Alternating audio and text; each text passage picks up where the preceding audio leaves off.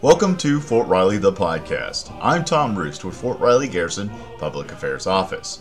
Today we're going to talk about EEO counseling.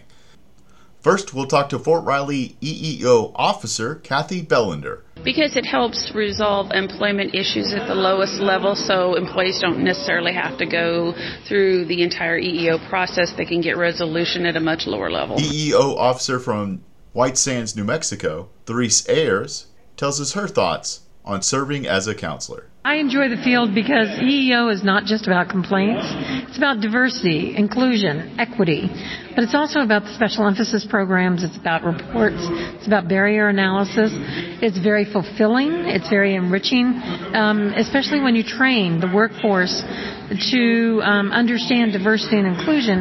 And when you get there, then everybody is a little more open to one another and more receptive to listen to what each other says. Thank you. And thank you for listening to Fort Riley the podcast.